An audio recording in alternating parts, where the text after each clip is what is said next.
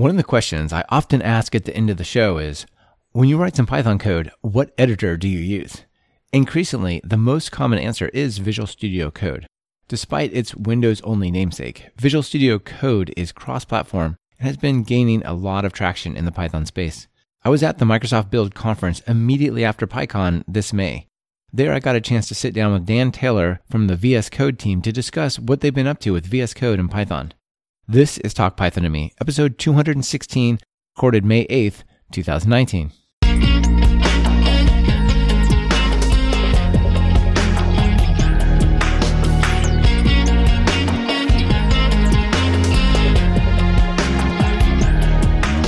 Welcome to Talk Python to Me, a weekly podcast on Python, the language, the libraries, the ecosystem, and the personalities. This is your host, Michael Kennedy. Follow me on Twitter where I'm at mkennedy. Keep up with the show and listen to past episodes at talkpython.fm, and follow the show on Twitter via @talkpython. This episode is sponsored by Linode and Backlog. Please check out what they're offering during their segments. It really helps support the show. Dan, welcome to Talk Python. Hi, it's great to be here. It's great to have you on the show, and we get one of these special opportunities to do an in-person recording with each other, right? Before we get into the normal flow, I just want to, say, hey, we're here at Microsoft Build, recording live, not in a live audience, but in person and sort of on the floor here. So it's really, really cool. It's great to be here, and we're going to talk a bit about that, also about PyCon. But, let's start at the beginning. Start with your story. How did you get into programming in Python? Programming, I've kind of had like a 386 computer since I was like 5 years old at my house, right? And so I was doing a lot of like batch file stuff and DOS and things like that. But I remember batch files. That used to feel like pretty awesome programming stuff, right? You'd be able to make the computer do its magic at startup, right? You could mess with AutoExec-BAT and all that stuff. Yeah. And then like if you were like get really into it, I mean, doing an if statement in batch file programming is like really, really hard. But I made like a little text adventure game, something like that. Oh my gosh, that's awesome. Yeah, but I think oddly enough, when I really got into programming was with Visual Basic 6. I was sitting in grade school just like during reading time, just reading a VB6 book that I'd printed out, and everyone's looking at me going like, what is this guy doing? That's awesome. I remember printing out the source code for Notepad, I think, in C++ and reading and trying to understand it way back in the day. That's pretty cool. VB6, that was a special time, actually. You could really build some cool UIs super quick with VB6, with that drag and drop stuff. And I feel like we kind of don't really have that anymore. Yeah, I mean, that's really what got me hooked into programming, that you could kind of, like, I could see something, I could just double click, and then it really gave me this, it's that game of where you get that 5 minutes to success, and you just want to, like, keep playing the game until you build up stuff. I built all sorts of different programs up. I mean, some of the, like, visual programming stuff is starting to come back with, like, EduBlocks and MakeCode, right, and some of those things, and I think that kind of stuff can really, like, maybe get more young people into programming. Just like that was kind of the aha moment for me, that sort of stuff. Yeah, I definitely think I think it's a little bit missing. I think a lot of the cool frameworks that were really good at that kind of outgrew it a little bit and become like a little more pro, which is fine, but it also means like those simple, easy steps into like super quick UIs is gone. I mean, VB6 is good. Windows Forms was actually not bad, but it kind of became WPF, which is super hard, not super hard, but relatively for like just jumping into it. There's Anvil, which is kind of a cool web front-end thing, and Python. But yeah, there's not too many of them. Anyway, so that was sort of the getting started point, but that's not Python, right? That's VB6. I think the first time I used Python, I was working at Autodesk, and I was working on some of the graphics stuff. And there it was all just building UIs in Python and using Swig to interact with C++ and stuff like that. And then I just kind of like took that back to school with me, to school projects where professors were kind of saying, hey, you should use a real programming language so that you can like learn real programming. And I'm like, what are you talking about? This is real programming. I just built all this stuff with it. And now you got like all these big companies doing, you got sites like Instagram and Pinterest all built with Python. Yeah. Like, YouTube gets 1 million requests per second. Is that not real enough? Yeah, exactly. So it's interesting how our perspective changes on that stuff over time. It makes me crazy when people call Python a scripting language. Yeah. You're like, oh, is that your favorite scripting language? I'm like, whoa. Well, it's great at scripting. Exactly. It's also great at a lot of other stuff too. You can build real things with it. So your time at Autodesk, was that building stuff that was like embedded into some of those apps, or was it like workflow between the apps? What kind of stuff was there? Well, I was working on a product that I don't remember exactly what it was called, but it was doing like visualization of cars and things like that. And cool. the UI, that team had decided to use Python for the UI with WX widgets, and then it would call down in the C++ layer to do a lot of the 3D graphics, but it did a lot of the scene manipulation and things like that with Python. So there was some vector math and sort of all sorts of stuff that was in Python. So it was this weird, you could do a lot of things in Python, and then all of a sudden you're in this big C++ world and stuff like that. So. Yeah, it sounds really cool, though. The 3D stuff is always so interesting, but it's also pretty challenging to work in. Like, I built a couple from scratch 3D simulators in OpenGL and stuff, and I always thought the first half, I'm like, it's going to be so fun. The second half, I'm like, why can't I see the thing, because I have the clockwise versus anti-clockwise rotation. You're doing that thing with your fingers where you get the 3 axes, and I had this book, real-time rendering, where I'm just staring up in the room trying to figure out what direction things are pointed at. It's kind of crazy. It's totally crazy. Let's talk a little bit about what you do day to day. You work at Microsoft. What do you do there? So I'm a principal PM manager for a Python developer tools team. I have a small team of PMs. We work on Python and Visual Studio Code, Python Visual Studio, and then also Python and Azure. So yeah, that's pretty awesome. It's a pretty big set of different things, but we do quite a bit. Yeah, and it's growing, right? Yep, it's growing. When I started the team, it was just me and one other PM, and I was working with Brett Cannon. And now Brett Cannon's managing a team, and I'm managing. It's sort of just we're doing a lot with Python at Microsoft. Yeah, it's super exciting, and yeah. So you work with a lot of people, a lot of the folks at Microsoft that are also have been on the show. Yeah, been on the show and out there in the community. Working on the core Python developers. We got a couple of Brett and Steve on our team. Yeah, cool. Yeah, I think it's going to be a pretty interesting perspective that you have coming from like Microsoft customers and developers.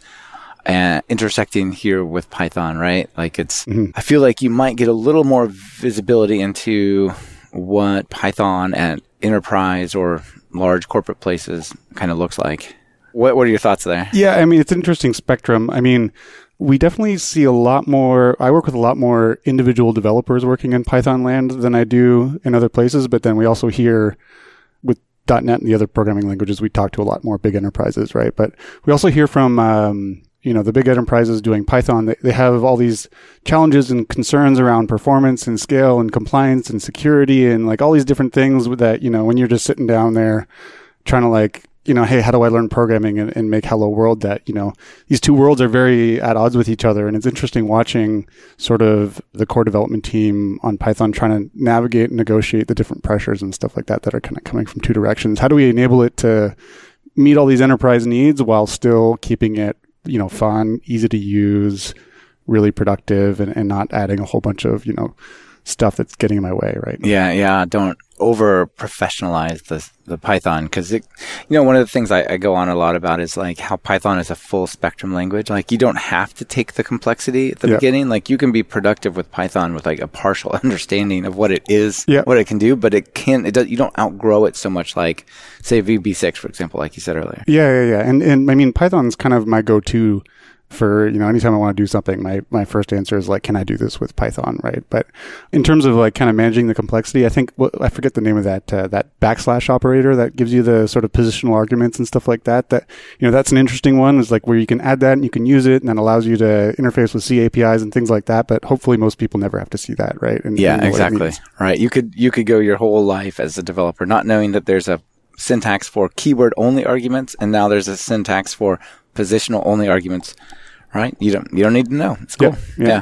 Cool. So we were both just at PyCon, and we quickly got on a plane and flew to Seattle to go to Build. What were your thoughts on, I guess, PyCon first? PyCon's just such an amazing event, and it's I don't think I've been to another event that's quite like it. It really is, Ernest was on the stage talking about how this PyCon means community to a lot of people, right? And just seeing that in the community, and it's such a diverse and inclusive place. And so, after last year was my first PyCon, and after I left, I was sort of like, I think I'd keep coming back here, even if I wasn't working on Python or working at Microsoft and stuff like that. That's super cool. I feel like it's like my geek holiday, my geek getaway. Yeah, and then there's all the people that you see through all the different events throughout the year and all the things. So it's great that Microsoft is there, and we're able to help sponsor it. We're the Keystone sponsor of the event, so it was great to have kind of the big presence there and just see a lot of people coming up and talking to us at the event. It was awesome. That's super. And you guys had a cool like hands-on thing where people could get a little robot or something. What was that about? Yeah, so we had hands-on labs using like VS Code and some of our like Azure Functions and some of our cognitive services. And then you get a little Adafruit Lunchbox kit, which has some circuits and some things like that. And then Nina actually did a workshop with the Adafruit team where they came over with your lunchboxes and walked people through a sample lab. Yeah. Yeah, that's really cool. Yeah, Nina's got a bunch of cool embedded wearable stuff going on, and it's like right up her alley. Yeah, she loves that stuff. And she did a keynote on Python hardware. And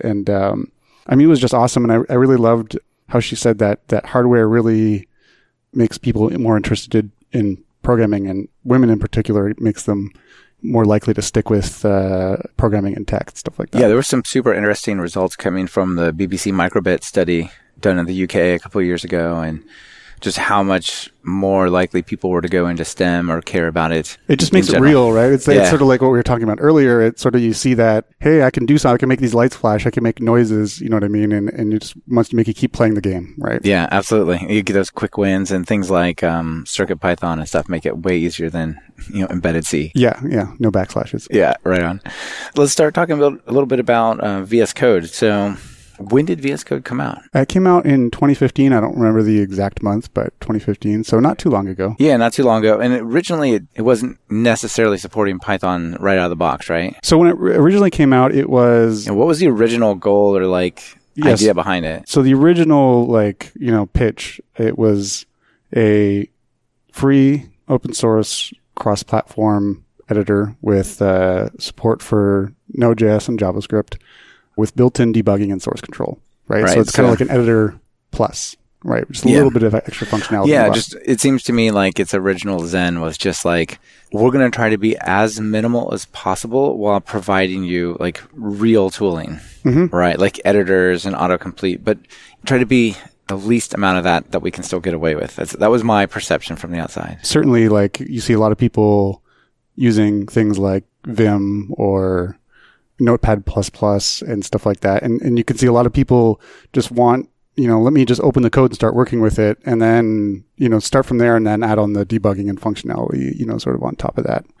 And then shortly after that, they didn't have extensions when they first released it. And then everyone was like, it got quite a good reception when they first put it out there. And then everyone was asking for extensions. And so once they put the extensions out there, that's when other languages started really coming on board, like Python. Yeah, I feel like that kind of made it blow up. Yeah, it really opened the doors. And the extensions is really what a lot of people say they love about VS Code today. It's just got so many extensions out there and so many people building them and creating them. And that's even how Python got its roots. Don Giamatti from Australia just built a Python extension and put it out there, and it sort of took off on the marketplace. Yeah, that's super cool. And I had him on the show quite a while ago, and we were remarking about how insanely popular that extension was. This was before he worked with you and at Microsoft. It was just his thing. And I think we were like, wow, there's 1 million downloads or 500,000 downloads or something like that, right? Yeah. And that number just keeps increasing all the time, right? So even a year ago, there was 6 million downloads, and now there's 44 million. Yeah, I looked today. It's like 44 million. And what's pretty impressive to me is this project that comes from Microsoft that's traditionally been pretty heavy in the C#, C++ side of things. If you pull up the most popular plugins or extensions, you don't see C# and then like ASP.NET extensions and then somewhere down the list Python, right? Like Python's the number one most popular extension. Yeah, and that's something that really got me excited to move over to the Python team at Microsoft about 2 years ago. They said, hey, I've been walking around saying, why aren't we doing more with Python? Come on, we have a Python team, but, we should be doing more. And then, someone said, hey, we hired Don and we're going to, put a team on it. You want to do this? And I was like, I gotta jump over. Yeah. How do I get involved with that? That's awesome. It's just, so much fun working on this team. That's super cool. Yeah. I did some other looking around, and the second and third most popular extensions are ESLint is number 2 and C++ is number 3. And they're only half as many, which is still 20 million, but they're still significantly less. One thing I will say about the download count is every time we push an update to the extension, those count as new downloads. So they've added the install counts on the marketplace. I see. Just full disclosure. We push out a lot of little updates now and then. So some of those can. So the more active teams can get a little better, get a little ahead. Yeah, exactly. So that's still pretty good, though. But yeah, we're still the number 1 by installs as well. VS Code's an Electron JS app, right? Mm-hmm. Maybe tell people quickly who don't know, there's all sorts of folks who listen, what is that? That's kind of a fairly new and unusual way to build an app, but it's definitely taken off, like Slack and some other folks are that way as well. I'll do the best just as I can being a program manager, but the Electron is a framework for building JavaScript apps on the desktop. And I think that's what really enabled us to create something that was cross-platform right out of the gate without too much dealing with weird low-level C platform code, right? Right. You've got Chrome that's already cross-platform, Node that's cross-platform, and then JavaScript and HTML, right? Yeah, it made so much sense for us. We had this online editor called Monaco, which was created by Eric Gamma, one of the Gang of Four. The original design patterns from, like early 90s? Yeah. And he had built this online editor that we've been using in Microsoft for some of our like online source control, some online editing experiences in Azure. And so they were just able to say like, hey, we got this online editor, we got Electron, let's build VS Code. And they really actually put it together relatively quickly and just put it out there. This portion of Talk Python to Me is brought to you by Linode. Are you looking for hosting that's fast, simple, and incredibly affordable? Well, look past that bookstore and check out Linode at talkpython.fm/Linode. That's Linode. Plans start at just $5 a month for a dedicated server with a gig of RAM. They have 10 data centers across the globe, so no matter where you are or where your users are, there's a data center for you. Whether you want to run a Python web app, host a private Git server, or just a file server, you'll get native SSDs on all the machines, a newly upgraded 200 gigabit network, 24/7 friendly support even on holidays, and a 7-day money-back guarantee. Need a little help with your infrastructure? They even offer professional services to help you with architecture, migrations, and more. Do you want a dedicated server for free for the next 4 months? Just visit talkpython.fm/Linode. One thing that's a little interesting is you guys also now have, not you individually, you as the Microsoft, you have Atom after you've acquired GitHub, right? Which is also Electron.js, I believe. It's kind of interesting. Like, what's the story with those two? Are they both going forward, or yeah? What are you doing? Nat Friedman, when he became the CEO of GitHub, he did an AMA on Reddit, and this question came up, and I loved his answer. He said, as long as people want to keep using Atom, we'll still work on Atom and put it out there. So yeah, I know some people using Atom and they're doing cool stuff with it. So it's pretty awesome. But it's kind of interesting how things have shifted. Like, how's the whole GitHub acquisition changed people's perspective for you all working on the team, or has it? They're still kind of managed as this different company, have their own CEO and stuff like that. And I can only speak from my own experience, but my own experience is that we're just more likely to recommend using GitHub in places rather than having to, maybe come up with our own solution or have two implementations sometimes. It makes it a lot easier to just say, well, just use GitHub. Yeah. Well, I think people are starting to say that anyway. Yes. Yeah. Right. We're already kind of going in that direction. So even before there was any word of you all buying GitHub, it was still like, clearly the momentum, the black hole of open source in a positive way was GitHub just sucking everything in, right? Yeah. And, I was so excited when I opened my phone up and pulled up my stock ticker app and I'm like, what? This is amazing. Yeah. What is this news event? What is this? Yeah. I think it's positive. I know there was a little bit of surprise, some trepidation in the open source space when that first hit. There are people talking about moving to Bitbucket or other places, but I don't really see that manifesting. What I thought was super interesting was actually looking at some of the reasons behind, and it looked like it was really, in the end, a pretty positive outcome for both GitHub and you guys. The thing and I can just react to what I read. There's always a negative reaction somewhere to anything you do as a large company, right? There's always somebody not happy. But what I was really encouraged by was that, people out there saying, no, this is terrible, this is evil. And then other people that weren't from Microsoft were like, arguing with those people saying like, hey, no, this is actually good where Microsoft is. They love open source. And there's other companies that could have bought them that would have been much worse. And, and really have the resources to make sure that GitHub thrives and continues to be the big platform for doing open source. We're actually one of the VS Code actually, I think, is the biggest open source project on GitHub when we made that acquisition. So it's already a platform that we, are really well invested in just as individual developers. So you kind of bought your source control provider. Yeah. Just took everyone else with it. How interesting. Okay, cool. Let's focus a little bit on the growth of VS Code, I guess. I was really surprised. Like, we talked about the origins a little bit. 2015 or so it came out, and then the extensions and whatnot. Did it surprise you? Did you guys do a backflip of joy when you saw the Stack Overflow survey showing, VS Code like the number one editor out there in terms of usage? I was very happy to see that. I mean, it just sort of, I still don't really understand what that means. You know what I mean? In terms of like, wow, it's actually the majority of developers use Visual Studio Code, if you look at that survey. And that's just, I can't comprehend that. It just, I don't know, I feel honored to work on it. Yeah, that's pretty awesome, right? One thing I would like to ask you, and I have my own opinions, and I don't think it's crazy or anything, but like, why would Microsoft work on this? Like, you're not selling it, right? It's just, you just go get it. It's free. What value do you guys have in this other than like goodwill and we just want it to exist or whatever? Yeah, so this question comes up all the time, right? People always ask this. And I don't know if you know about Microsoft, but we've always had a really giant developer tools division, and we've always given developer tools away for free. Like Visual Studio, I think it's a paid product, but actually the majority of people use the free community edition for something like that. But before Visual Studio Code, there's a lot that, if you're an open source developer, you're using Python or Node or something like that. We didn't really have much that was relevant to you from Microsoft because a lot of our stuff was Windows only. And right, you had Visual Studio, you had Python tools for Visual Studio, but like you said, that's Windows only, and that's that already creates a lot of friction already. For us, the benefit to Microsoft is that if you use Visual Studio Code and you like your experience there, maybe you'll consider some of our other stuff. Really, and it really comes down to that. Now, otherwise, you're not really thinking about us.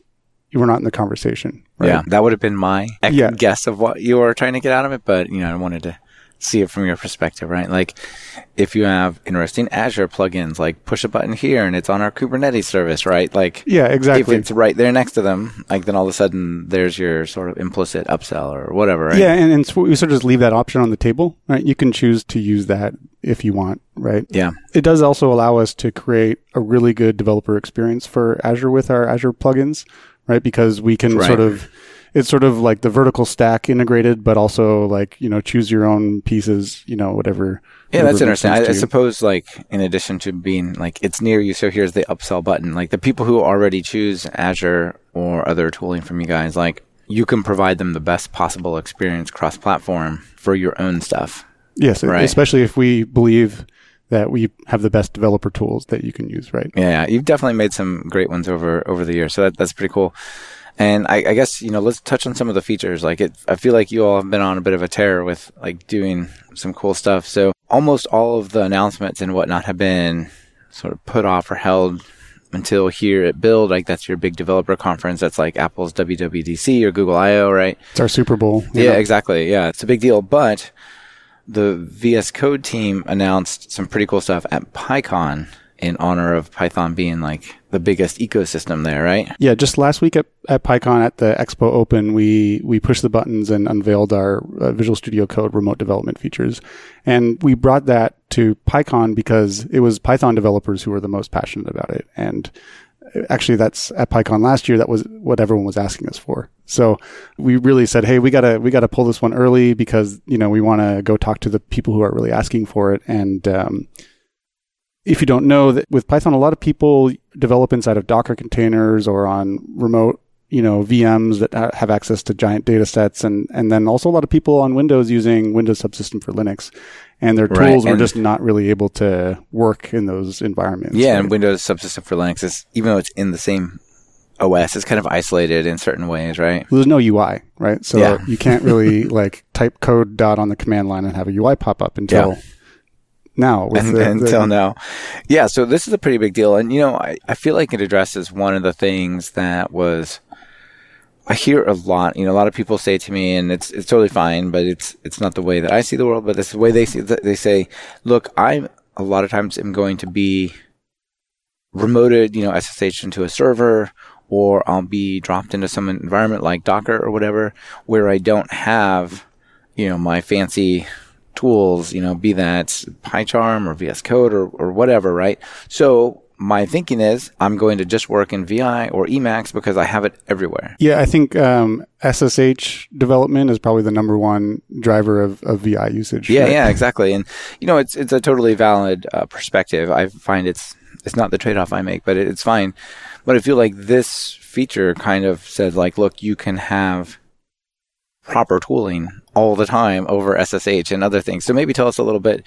It's like really broken into 3 parts, right? You talked about WSL, Windows Subsystem for Linux, Docker and containers, and then remote SSH type of development. Let me just take a step back and talk about the concept, because a lot of people we showed this to, it takes a little bit for it to click because it's a little bit of a different way of using VS Code. So the user interface of VS Code runs on your local machine, but then there's a remote server that actually hosts kind of like the back end of VS Code, right? Like a language server and all that kind of business. Not just the language server, but, the Python extension, for example, runs on that remote environment, the C++ extension, the file system source control.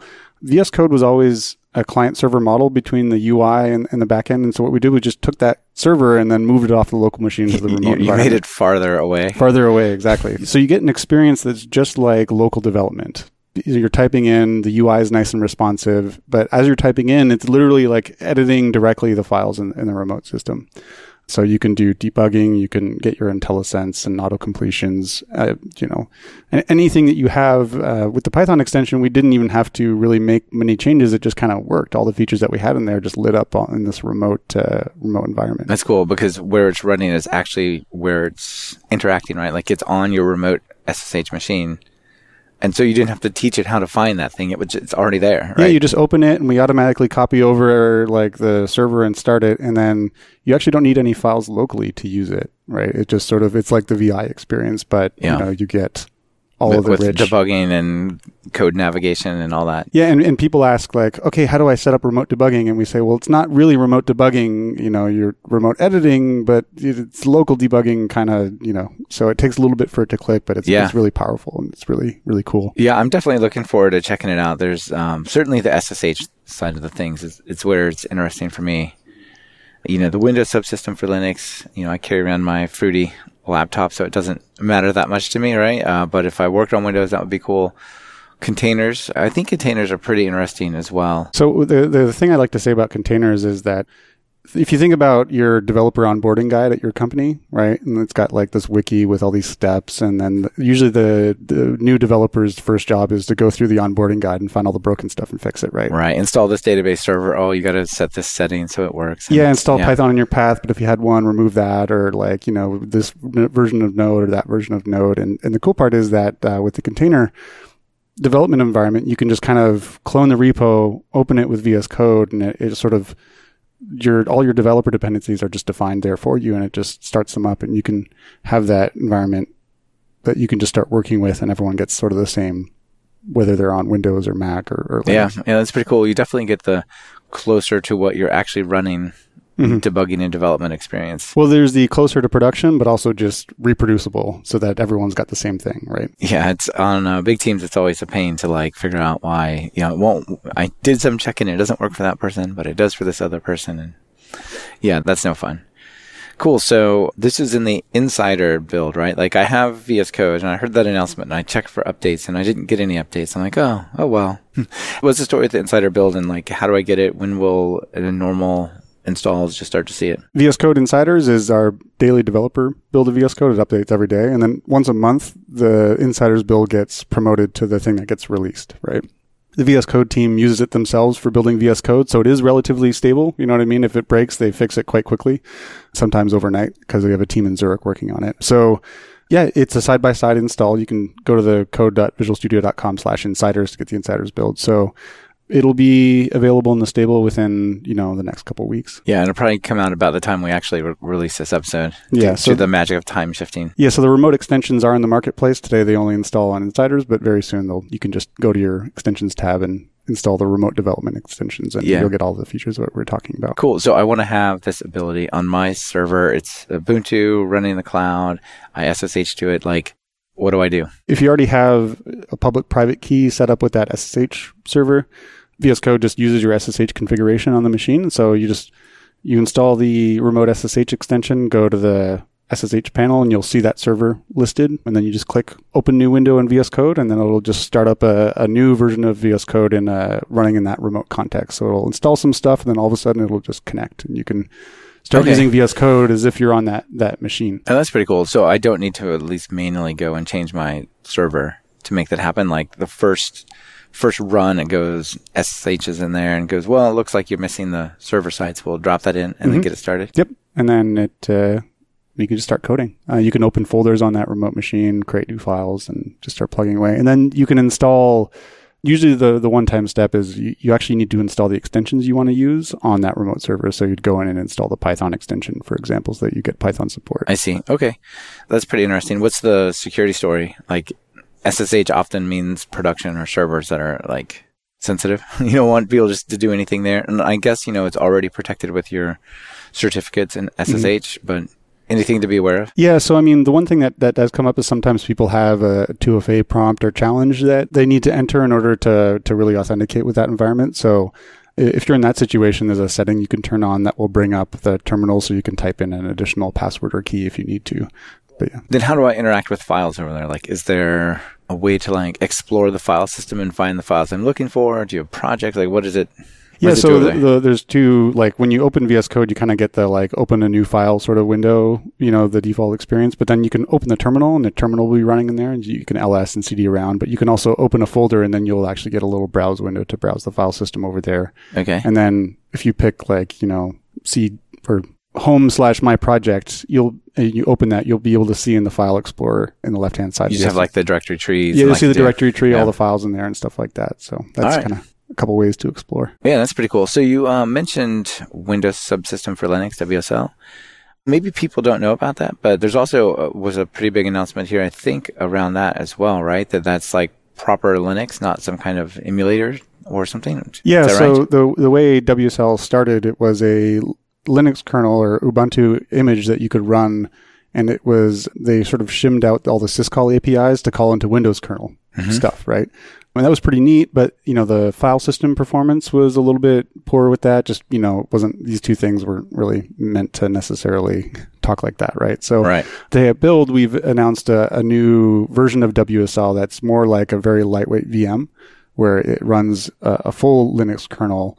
And they're saying it's like 20 times faster in a lot of cases. Oh, that's pretty cool. You don't have that, interoperating between the two operating systems. Yeah. What are some of the use cases people have for using that? Like, why would they use it? Interestingly, most Python developers, roughly 50% of them are on Windows, but a lot of them also deploy to Linux environments, right? Right. And so dev on Windows, push to Linux. Yeah, like Linux servers, right? So a lot of their tool chain is in Linux, right? And you want to, ls and grep and sed knock and all that stuff. You want to be able to just kind of use that, right? So it's really give me a good bash shell experience where I can apt-get install all the things I need. I can, install Python and all that stuff, but still be able to use the UI, the user interface of Windows. Okay. Yeah, that's pretty cool.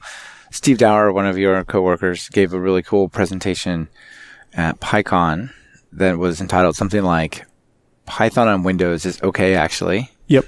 And it was a really interesting talk. People should definitely go check it out. But some of the cool things he talked about was, I guess, 60-ish% of Python developers are using Windows. Like, it's quite a high number of how many people are actually using Windows.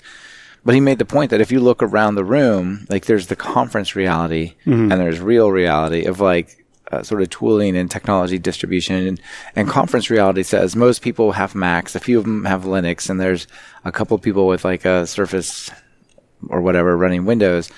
But generally it's, the POSIX side of the world. But if you actually look at the stats, it's not. And he talked about why is that, right? Why aren't more of the Windows developers at PyCon and feeling like they're part of the community, not just using the tooling, but actually like part of the Python community. And I don't know, he had some pretty interesting ideas and solutions he threw out there, but what do you think about that? I definitely agree with the stats, and I was at his talk as well. And, there's a lot of maybe hidden people out there who are just, trying to learn Python or trying to get their job done or, and they're all just, struggling to use the tools. And, we're doing as much as we can from Microsoft to make Python easy to use on Windows, but then, it's up to kind of the package authors to think, hey, it's not just, here's my Mac Linux instructions. I need to actually test this on Windows and make sure it works on Windows because there's a lot of people who maybe can't afford to fly to conferences or who aren't,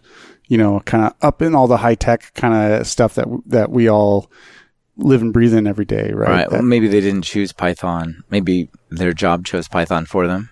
Yeah. Right. Like they got a job to work as a Java developer, but then somebody said, well, we need you to maintain this Python project because, Sarah, who was working on it, has moved on, and now someone's got to take it over. So you took it over, and they're now working with these packages, and they didn't necessarily decide, to like start in that place, right? That's a different perspective, I think. That's possible. And there's also a lot of, just think about, a lot of people use Python for information work, right? Mm-hmm. Like it's sort of, I'm trying to crunch some numbers at my insurance company, right? Like, and I'm using Windows Desktop to do a lot of that stuff. Python might be something that I'm, especially these days, a lot of people are using Python just to get their jobs done. Maybe they're not primarily programmers even. Right. I think that's a really big source of the growth of Python. It's not like more websites are being built in Python necessarily. It's that Python is becoming the tool that people who are not developers are using. Well, I think it's growing in both, right?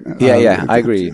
It's both becoming a really advanced, capable language for things like data science and machine learning, as well as still easy to approach for that person who's just trying to get their job done and trying to compute some numbers and maybe script a few things to make their lives easier. Right, absolutely.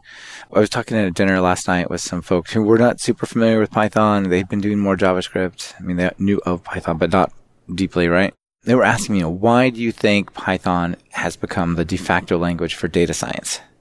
And maybe I'll throw that question out to you. Like, what do you think? My simple reaction when I heard it was a popular language for data science was like, well, of course. I mean, you got like the maps and the array splices and like all that stuff. And I just remember with Python, I could always do something with just a few lines of code, maybe like 80 lines of code that would take me 1,000 lines of code in another language. And I'd just like, wow, I can't believe I did all that. You know what I mean? And when you put that together with something like data science plus the really good notation for manipulating arrays and stuff like that, I think it just makes sense. And then you have libraries like Pandas and NumPy that came along and actually made it so you could work with large data sets relatively efficiently and express a lot of stuff that is like other languages don't really have. And TensorFlow and NumPy even that, has the performance of C basically, right? Or GPUs, but you don't have to write C, directly program it. Data scientists aren't necessarily like super top programmers either. They don't know necessarily all the engineering best practices. So having a language that's kind of really approachable, for them, I think really helps. I was thinking, look, it's a language that's simple to get started.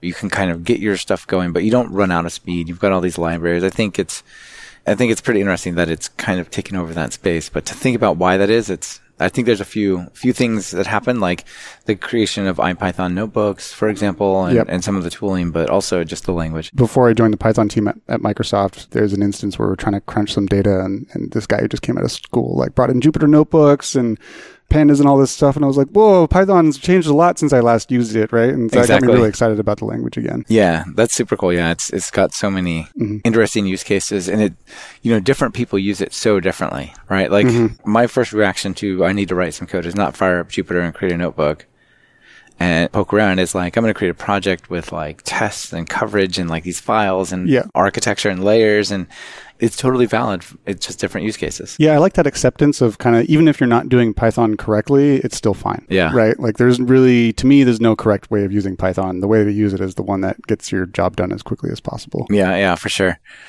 So there's a couple of other things I wanted to talk to you about VS Code while you're here that I think is pretty awesome. We talked about machine learning and AI, so I guess I'll start with that one. So let's talk about IntelliCode. So we have autocomplete in general. We have IntelliSense is kind of like Microsoft's terminology for this autocomplete idea, right? And then IntelliCode is something different, right? Back at the EuroPython conference last year, we launched the IntelliCode extension in VS Code, and it only supported Python. So what IntelliCode is machine learning AI-assisted autocompletions, right? So we scour a bunch of open source databases. We find what are the common code patterns, and then we build this model. And then if you install the IntelliCode extension, you get that model. And then as you're typing, it will predict based on your current code's context what the most likely autocompletion is. That's super cool. Like traditional autocomplete is alphabetical. Probably, or right? top 5, or yeah. I mean, but it doesn't really know, right? It just says, well, these are the attributes of this object or this module or whatever. here they are, we're going to try to help you, right? And maybe substring search, right? Like if you type AE, it'll have like argument exception will show up because it puts those together or something, but it doesn't say, well, it looks like you're in the context of a with statement and you've opened a file and this is the file pointer thing. So if I say .now, you probably want to read from it or write from it versus, I don't know, whatever else, right? Yeah, exactly. That's pretty awesome. If you actually look at the IntelliCode extension page, there's an animated GIF, one of the TensorFlow 1.0 getting started examples, and then it just predicts every single dot, the right thing to press, and you press enter, and it just works. It's kind of magical. That's pretty insane. So it's kind of like that game you can play, like if you start to text something on like an iPhone or whatever, where they suggest a few words, and if you just keep pressing it, it writes a sentence out for you. Yeah, it's right. like that. Yeah. Right. Honey, I'm going to be late from work, but I'm stopping by the store to get milk. It's like, how did that happen? Yeah. Right? But whoops, I wrote a TensorFlow program instead. Yeah, exactly. Okay, so I can just go get that now. That's been out for a while? Yeah, it's been out, and it just, so we first launched that preview of that at EuroPython, and we just GA'd IntelliCode today. And initially for VS Code, it was just Python. And now we've added like TypeScript, JavaScript, and a few other languages there. Yeah, so how does it know? When you said you went through GitHub and stuff, like what's the story? It analyzes like the usage of packages, or what's it do? I don't know the specifics of the model. That's kind of our data science team figured it out, but it looks at the usages around where your current code is. So if it looks around the surrounding area to see what code is being used around that, and then based on patterns it's seen on GitHub, the model's able to infer what comes next. It's one of those things where it's just sort of like all these layers and things like that. You don't know exactly how it works, right? It's AI, right? Yeah. Tell me what you want, not what you want me to do. Right? Exactly. Don't ask how I did it. I'll just tell you what you need. Yeah. So I think it's interesting, like even 20 years ago, people were saying, oh no, there's not going to be programmers anymore. Mm-hmm. It's just going to be like sort of business people dragging like boxes around, and maybe the AI stuff is going to come along. And I feel like that's absolutely not the case these days, right? Like there's plenty more code to be written, but stories like this or tools like this where it's like assisting. It's an accelerator, right? It's an accelerator, right? I feel like software development has both gotten easier and harder, over the last 10 or 20 years. Like 20 years ago, the tools were way less good. There was no Stack Overflow. The internet was not much help, or, even at some point it didn't exist, right? You had to go for a round or whatever. So the types of things we tried to solve with software, right? We didn't have the cloud, for example. They were smaller. It was harder to solve them, but we knew they were hard, so we attempted smaller problems. Now we attempt to solve bigger problems, but we have better tools. I feel like there's this kind of like tension, like it's sort of about as hard as it used to be, but we can do way more. What do you think? Yeah, I mean, certainly I think you used to be able to print out a book on programming or whatever, like, have that reference guide beside your desk, and that's just not possible today, right? Right. And I actually when I think about the like technology becoming harder, I think about things like containers, right? Like, hey, it allows me to get all these benefits, but then, oh my gosh, it's so much harder to work with, right? And now I got to know about Docker files, and also got to know about Linux and Windows or Linux and Mac maybe, and things like React, for example, where it's like, wow, it's a super great programming model, but like you got a NPM and Babel and Transpile and JSX, and like what is happening? Where's my just JavaScript source equals or whatever? Yeah, so I mean, I think the key is if you can sort of get past the tooling complexity and get to that, once you sort of get in that flow of, okay, I've got everything set up and it's working, like we can really do some awesome stuff. But then I think it's really hard for beginners to get into that because there's like this learning curve. I've got to learn the last 20 years of advancement in technology. This portion of Talk Python to Me is sponsored by Backlog from NewLab. Developers know the importance of organization and efficiency when it comes to collaborating on a team.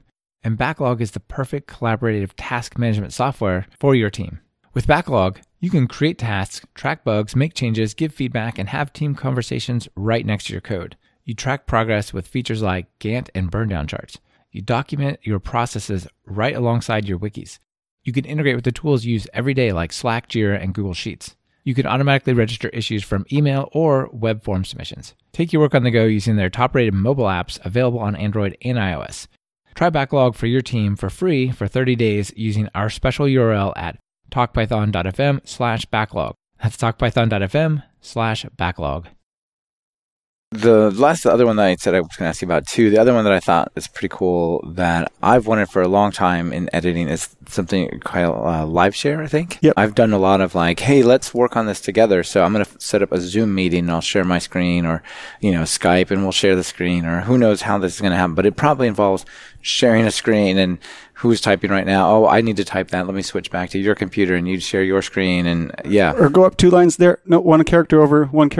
No, yeah. that one, this one. And that's the point where you're like, why are they not showing line numbers in their editor? Come on. Yeah, exactly. I could just say line 132 and we'd be done. But no, up. Yeah, exactly.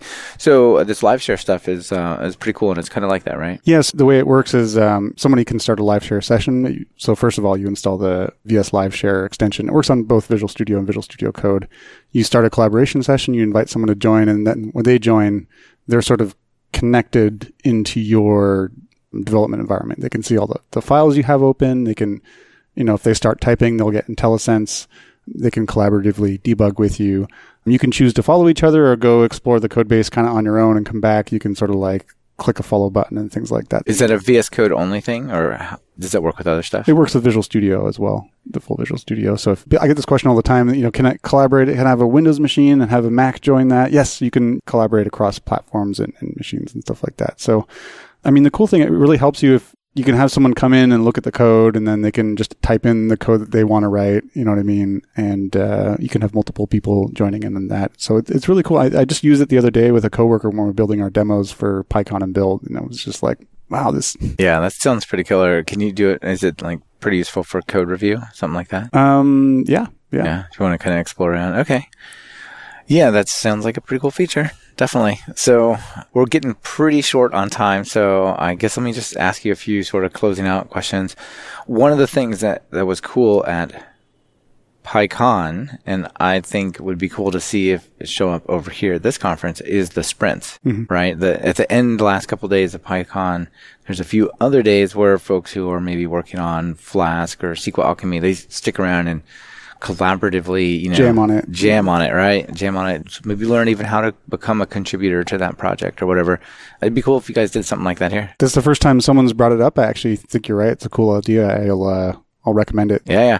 But one thing to give you guys props, one thing that was really cool here is out on the expo floor, there's like maybe, 20, 30, 40 computers, and it said this section is reserved for students.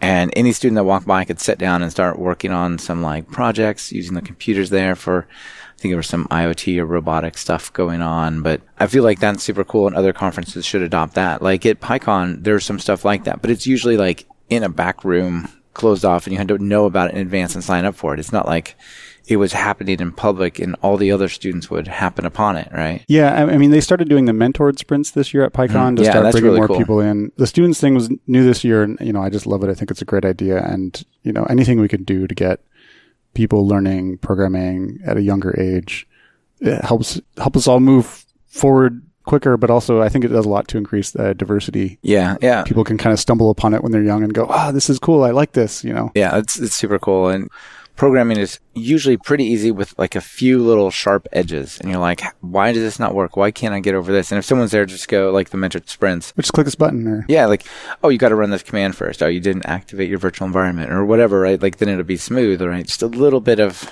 initial help, I think would be great. Yeah, pretty cool. So, what's your favorite thing here at Build? Your favorite announcement or thing that came out around the conference? I think the WSL2 was definitely a highlight. Good file system performance, things like that. The new Windows terminal, right? Yeah, we haven't talked about that, and I haven't had a chance to look at it, but tell us about it. It sounds like command prompt got better. And it's actually, they put the code up on GitHub. It's open source, but it's like tabbed. It looks a lot nicer. It's got full Unicode support, and you can kind of switch between WSL or Windows command prompt. Right.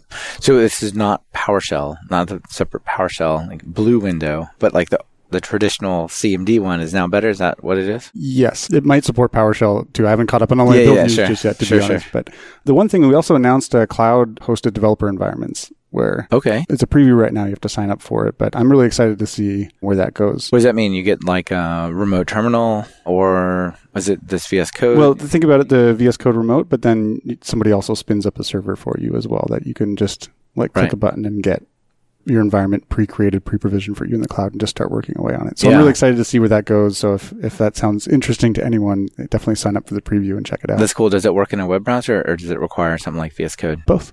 Yeah. Okay, so cool. VS Code, there's so many things that we've announced here. The browser-based offering as well. Okay, yeah, that's pretty cool. So the reason I ask is a lot of times people are trying to teach classes or run stuff, especially around schools and students, and they just have a Chromebook, and it's like, can you do Python on a Chromebook? How do you do that, right? So these sorts of remote environments that like work in the browser are really awesome because then it makes it possible for all these kids to do programming. Yeah, I love it from the getting started angle, as well as say I've got a super big, powerful development environment and I've got to spin up a bunch of them all the time, and I just want to move from this one to that one to this one to that one. So at really large scale at some of the larger companies, that's another area where that's really interesting. Okay. Yeah. Super cool. Super cool. All right. Well, I think that about uses up all our time, but not all the questions I had for you. So I'll ask you the final 2 questions before we wrap it up. Kind of know the answer to the first one, I'm guessing, but I'll ask it just for, I think I always do. If you're going to write some Python code, what editor do you use? Obviously Visual Studio Code. Yeah. Right on. Okay. And notable PyPI package. So I just started playing with this today. I have a build talk later today, but I just started using TextBlob for doing sentiment analysis. Oh, yeah. TextBlob is cool. Yeah. I just came across it as well. Yeah. And because I was like, what's the easiest way to do sentiment analysis? And I came across TextBlob. And I'm like, wow, this code fits in one tweet. I can build a Flask API that returns, positive or negative within, a few lines of code. This is pretty awesome. Yeah, that's cool. Like, so people who don't know, TextBlob is like a simplified layer on top of NLTK, and you can do all sorts of cool stuff. Like, here's document and ask it for the sentences, ask it for the nouns, ask it for the sentiment of phrases, the number, like the unique words. A lot of cool things that are real simple, though, right? Mm-hmm. Yeah, exactly. I just started playing with it, and it's pretty fun. Right on. All right. Well, final call to action. People maybe want to check out some of the things you talked about, like the Insider Remote Visual Studio Code stuff, something like that. How do they get started? So check out our Python blog, aka.ms/Python blog. So we post, all of our updates there, our monthly releases, about the VS Code remote stuff. So if you just want to keep up to date with what we're doing, check that out. All right. Right on. Well, Dan, thanks for being on the show. It's great to chat with you. My pleasure. Great to chat. You've had in person even. Yeah, this is awesome. Thanks. Yep. See you. This has been another episode of Talk Python to Me. Our guest on this episode was Dan Taylor, and it's been brought to you by Linode and Backlog. Linode is your go-to hosting for whatever you're building with Python. Get 4 months free at talkpython.fm/Linode. That's Linode. With Backlog, you can create tasks, track bugs, make changes, give feedback, and have team conversations right next to your code. Try Backlog for your team for free for 30 days using the special URL talkpython.fm/backlog.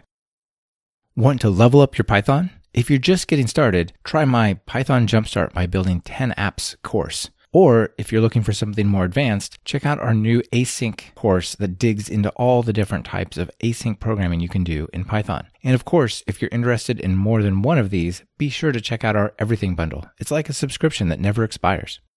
Be sure to subscribe to the show. Open your favorite podcatcher and search for Python. We should be right at the top. You can also find the iTunes feed at /iTunes, the Google Play feed at /Play, and the direct RSS feed at /RSS on talkpython.fm. This is your host, Michael Kennedy. Thanks so much for listening. I really appreciate it. Now get out there and write some Python code.